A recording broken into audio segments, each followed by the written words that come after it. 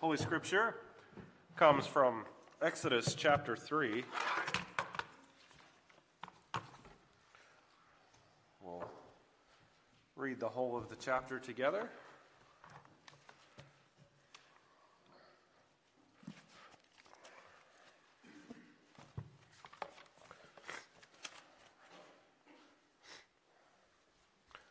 If you'll stand for the reading of Holy Scripture.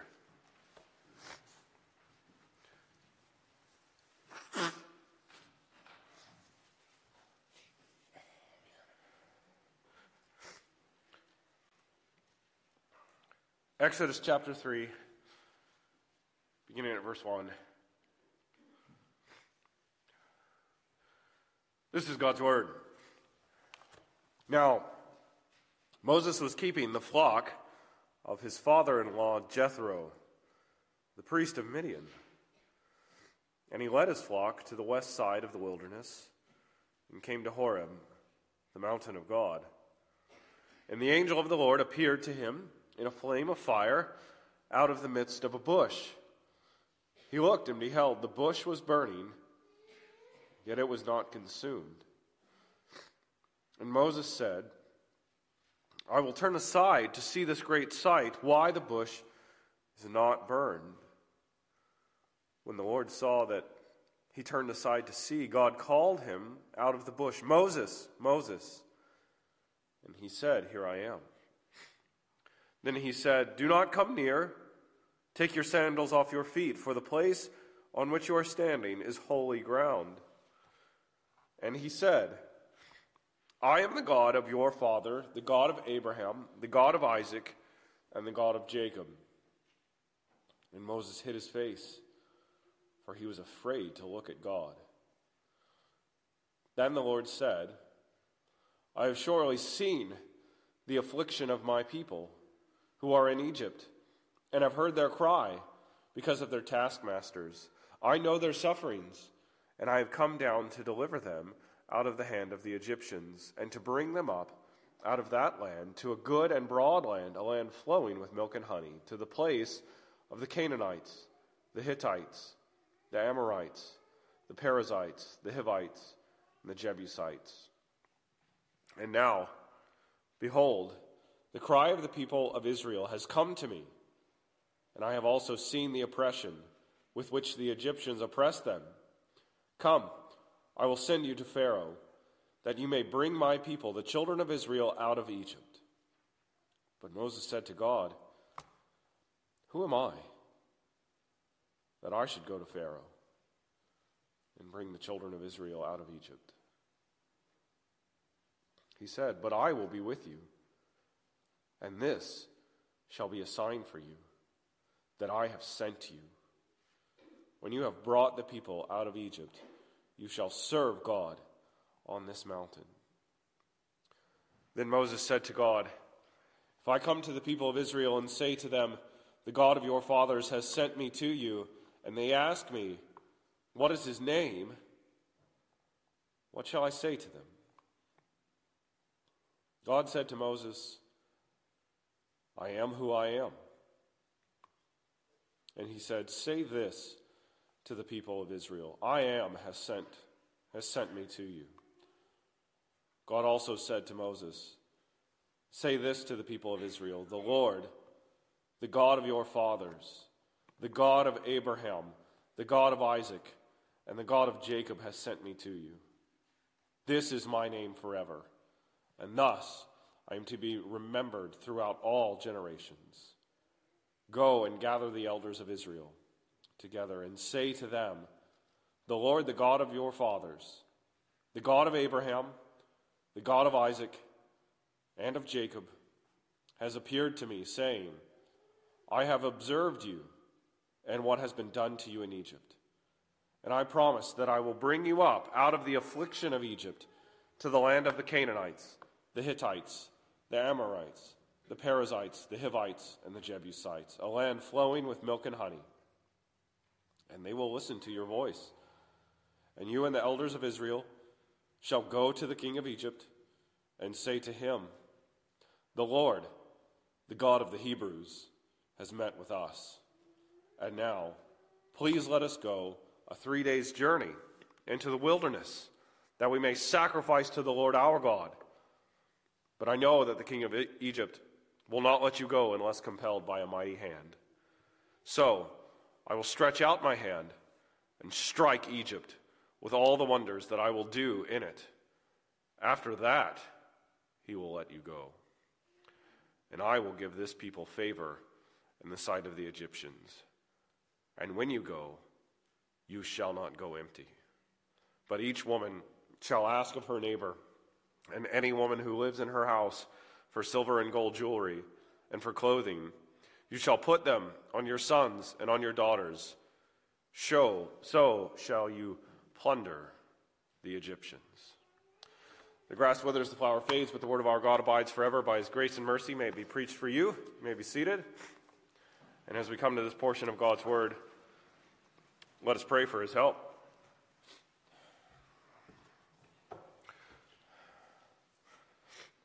Almighty God, we come to this, in some ways, most holy of topics, your name, and what we are to do with it, how we are to treat it, how we are to respond to it. And so might you teach us anew about the majesty of who you are and how you reveal yourself by your name, and that you are the God of our fathers, that all those whom you have redeemed, we stand in the line of those whom you have purchased in the blood of Christ, even before he came. How wonderful it is that we are the children of Abraham, because we serve the God of Abraham, who has been faithful since at least this time and so long before. And so might you teach us anew about the wonders of calling upon your name. Overcome the deficiencies of the preacher, perhaps in a special way, even just with physical obstacles this evening. And bless the reading and the preaching of your holy word to bring forth fruit in our hearts, to love you more, to serve you better. We ask it all in the wonderful name of Jesus Christ. Amen. In Romeo and Juliet, William Shakespeare set out the idea, what's in a name? A rose by any other name would smell just as sweet. And so he thought it didn't really matter what we call something, since names don't really seem to amount to much for him. We really just invent labels that we call things, and so we ought not to place too much stock in them. Now, perhaps Shakespeare's point might apply to some things in the world. If we called ice cream mushy junk, I would probably still eat it with just as much enthusiasm. But as true as the flexibility of names is for some things, I'm not sure that we could apply it to everything. I've never really liked my own name, but it's better than if my parents had named me Garbage Can or something like that. I think it would be hard to get much credibility as a preacher with a name like that. And so perhaps at least some things do seem more appealing depending on how they are named. And even more, it's hard to get around how most of our personal names mean something to us. Even if we don't like them, it's actually a big thing to come to that point where you're ready to get rid of it. If you're of the age where you can choose it, most people don't. And sometimes I have questions about the people who do.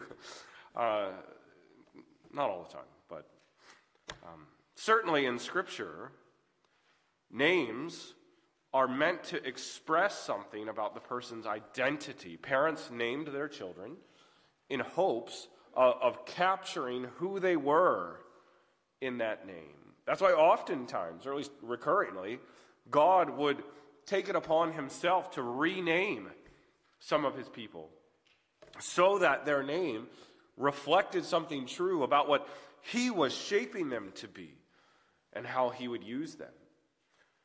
And as God reveals his name to us, we must learn to appreciate that it likewise expresses who he is. God makes his name known to us so that we might know who he is and how to call on him.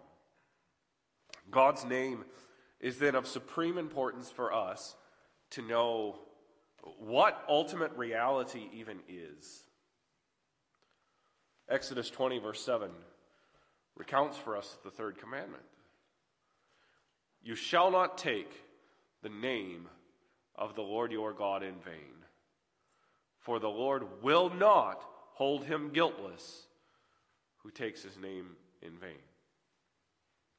Something serious is at stake there. This is pretty obvious just from a plain reading. And the third commandment enjoins us to use God's name rightly. As we get to this command, we can start to see, as we've worked through two of them so far, right, how there is true development, in a way, from one commandment to the next. The first commandment instructs us about the true God. And the second commandment instructs us about how we worship the correct God correctly. And now the third commandment is about appealing to that correct God correctly. We must invoke him in the right manner by the right use of his name. Now, as we've worked through the Ten Commandments, lots of kind of introductory considerations, and then finally getting to the things themselves, we've worked on them as a summary of our moral obligations before God. Since the Ten Commandments describe a snapshot of God's own character, a window into what his righteousness is like, that standard of righteousness forever binds us as the creatures made in his image, since we as his image bearers are meant to reflect his goodness into the world. We have no other more fundamental guide to our holiness than this description of God's own holiness. This description of his holiness summarized in the Ten Commandments. Each of the commands is also like a compressed statement of a certain kind of obligation. Each one of them is not limited to the thing itself, right? Each implies the Christian tradition has not until very recently accepted the idea of you can pare it down to just the bare minimum, and then you're fine in terms of realizing how to apply the Ten Commandments. It's a topic for another time. But the point that we're considering is that each of them implies that further duties are either required or other things are forbidden by what is explicitly said in the commandment. For example, the sixth commandment forbids murder, on its surface, but it also entails that we ought to work to preserve life. The ninth commandment that forbids lying, bearing false witness, also entails that we strive for the cause of truth, the promotion of truth. So it's not just, the obligation isn't just as simple as, well, I didn't say something that was false. And the third commandment concerns how we are supposed to use God's name. It forbids us using it in vain. What does that mean? What does it implore us to do? And so the main point is that God's name reveals his holiness and binds us to him. God's name reveals his holiness and binds us to him. And we're going to think about that in 3 points: identity, invocation, and inscribes. That one falls flat. Sometimes these don't work. But now you'll remember it because I made fun of it.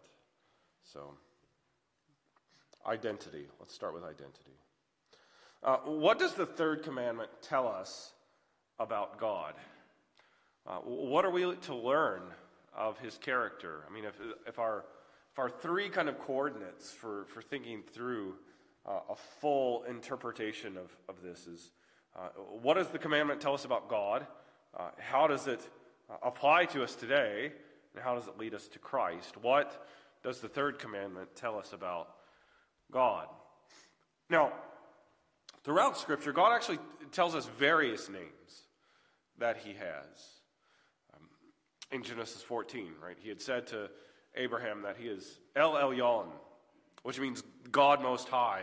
The reality about God in this name is that the true God is supreme over all things.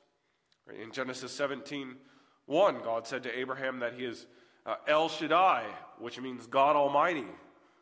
And the reality revealed in this name is that God is sovereign and reigns over the whole universe. And each time God tells us one of these names, it shows us something about who he is and how we should relate to him. And as we see in Exodus 3:14, the foundational name that God has revealed is Yahweh. I am. Just like his other names, this one tells us something, and perhaps something most all-encompassing about who he is. Now, the interesting thing is the word Yahweh is just a Hebrew verb. And in this verse, you translate it as I am. And that's just what it is. It doesn't kind of stand out as a proper name, which I think is catching because God is wanting to catch Moses off guard by that. Now, interestingly, there is some flexibility about how to translate it. So it could be just simply I am. It could be I will be, or even could be I will cause to be. Now the point, any way that you sliced it, whichever one and there's nothing wrong with the way it stands. I'm not trying to tell us we should change it. The point that stands out no matter how we cash that out is that this name communicates to us that God exists in a way unlike any other being. He is different. He is the one who just is. And that's why the name Yahweh reveals God's character. It reveals that he is the true God who is. All of us creatures, we have life only because God is there and because he gives us life. He has given life to us. That he is known as I am shows us that life starts in God, who is life itself. Now let's keep reading in Exodus 15-17. God also said to Moses, "Say this to the people of Israel. The Lord," and here, so if you see the Lord in all caps, it's translating Yahweh. For various reasons, they've decided to do it that way. But it's that name, it's that divine name that's captured there. The Lord, the God of your fathers, the God of Abraham, the God of Isaac, and the God of Jacob, has sent me to you. This is my name forever, and thus I am to be remembered throughout all generations. Go and gather the elders of Israel together and say to them, the Lord, the God of your fathers, the God of Abraham, of Isaac, and of Jacob, has appeared to me, saying, I have observed you, and what has been done to you in Egypt. And I promise that I will bring you up out of the affliction of Egypt to the land of the Canaanites, the Hittites, the Amorites, the Perizzites, the Hivites, and the Jebusites, a land flowing with milk and honey. Now notice that one of the things that's going on here is, as God continues to speak to Moses, is that God's name not only reveals who he is in himself, but also ties to what he has done for his people. Right? Yahweh, I am, is the God who covenanted with Abraham, Isaac, and Jacob. He is the God who has promised good to his people. And so as we pull all of these things together, we see that God's identity is revealed in his name as Maker and as Redeemer. And that brings us to our second point. Invocation. Invocation. How does the third commandment apply to us today? Westminster Shorter Catechism 44 asks, what is required in the third commandment? It says, the third commandment requires the holy and reverent use of God's names, titles, attributes, ordinances, word, and works. And the flip side of that is explained in question 55, right? What's forbidden? The third commandment forbids all profaning or abusing of anything whereby God makes himself known. Now that's an interesting one. How do we put these instructions into practice? I think the first one that always jumps to people's mind, and it's true, we can't write it off, we have to deal with it, but I think the problem is when we think the only way that this comes to bear is when we use God's name as a curse word, right? Whenever we use God's name, speak his name, Jesus' name, to swear, or as an exclamation, we are abusing the Lord's name, perhaps in the most serious way.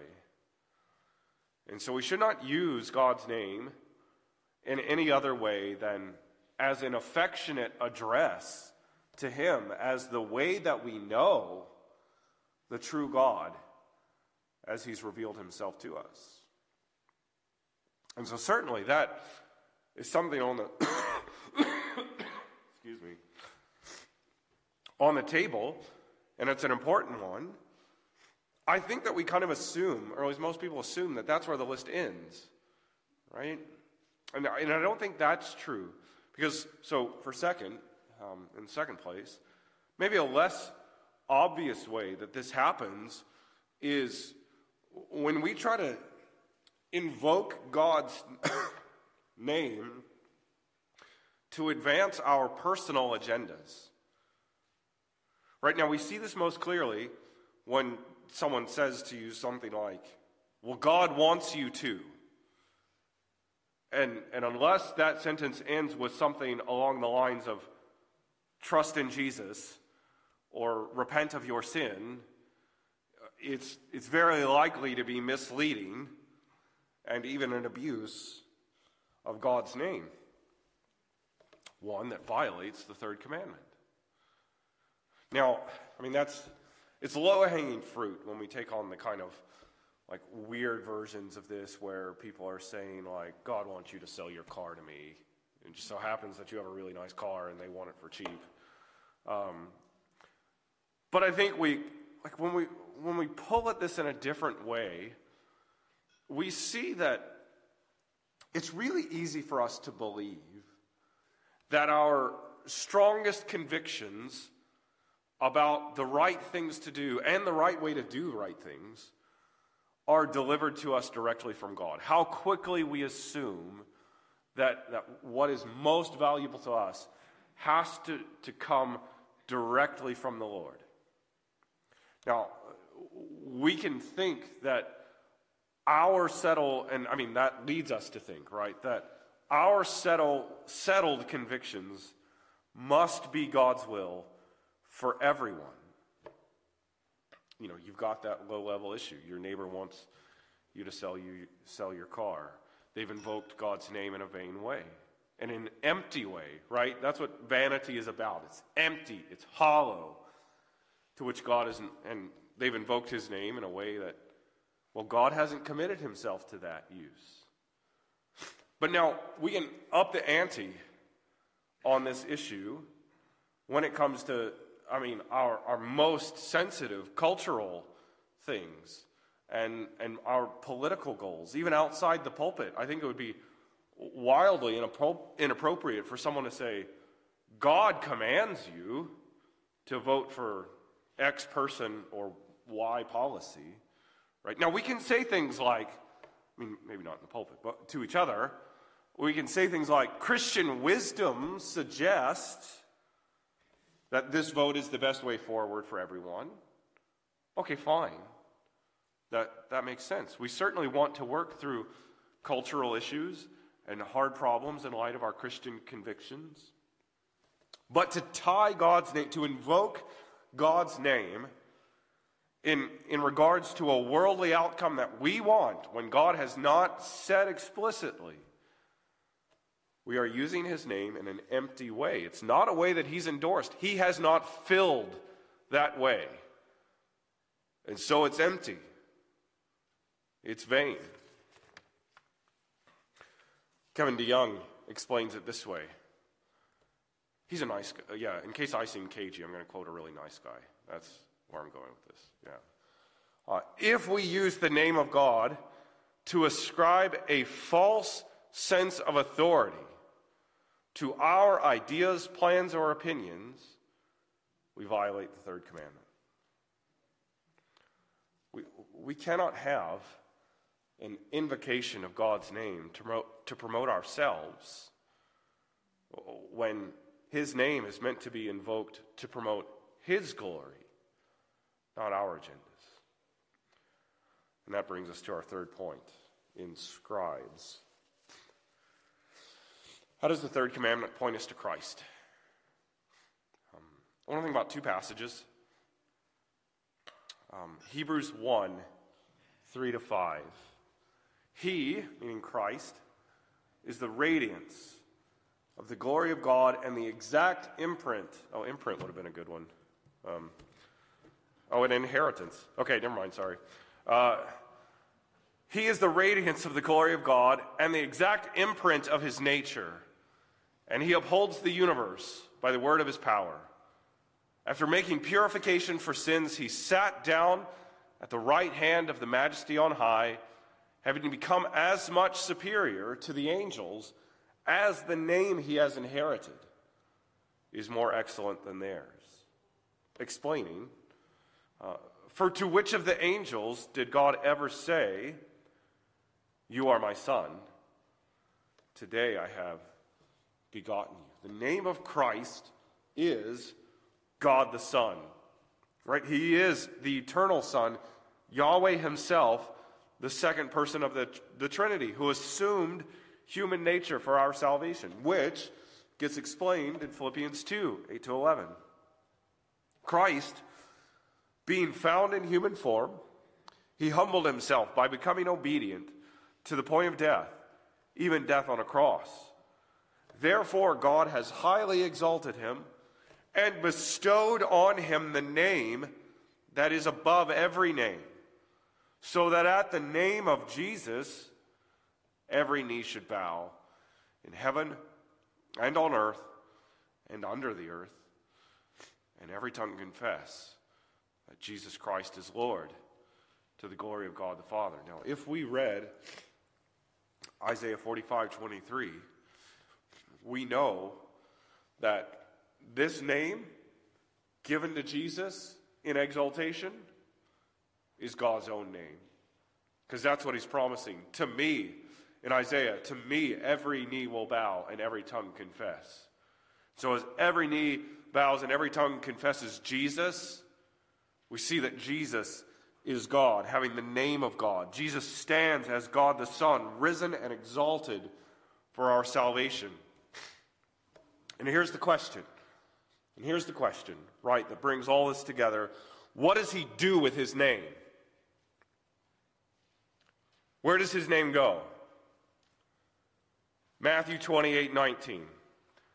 Go make disciples of all nations, baptizing them in the name of the Father and of the Son and of the Holy Spirit. Christ takes his name, the very name of God, and he puts it on us.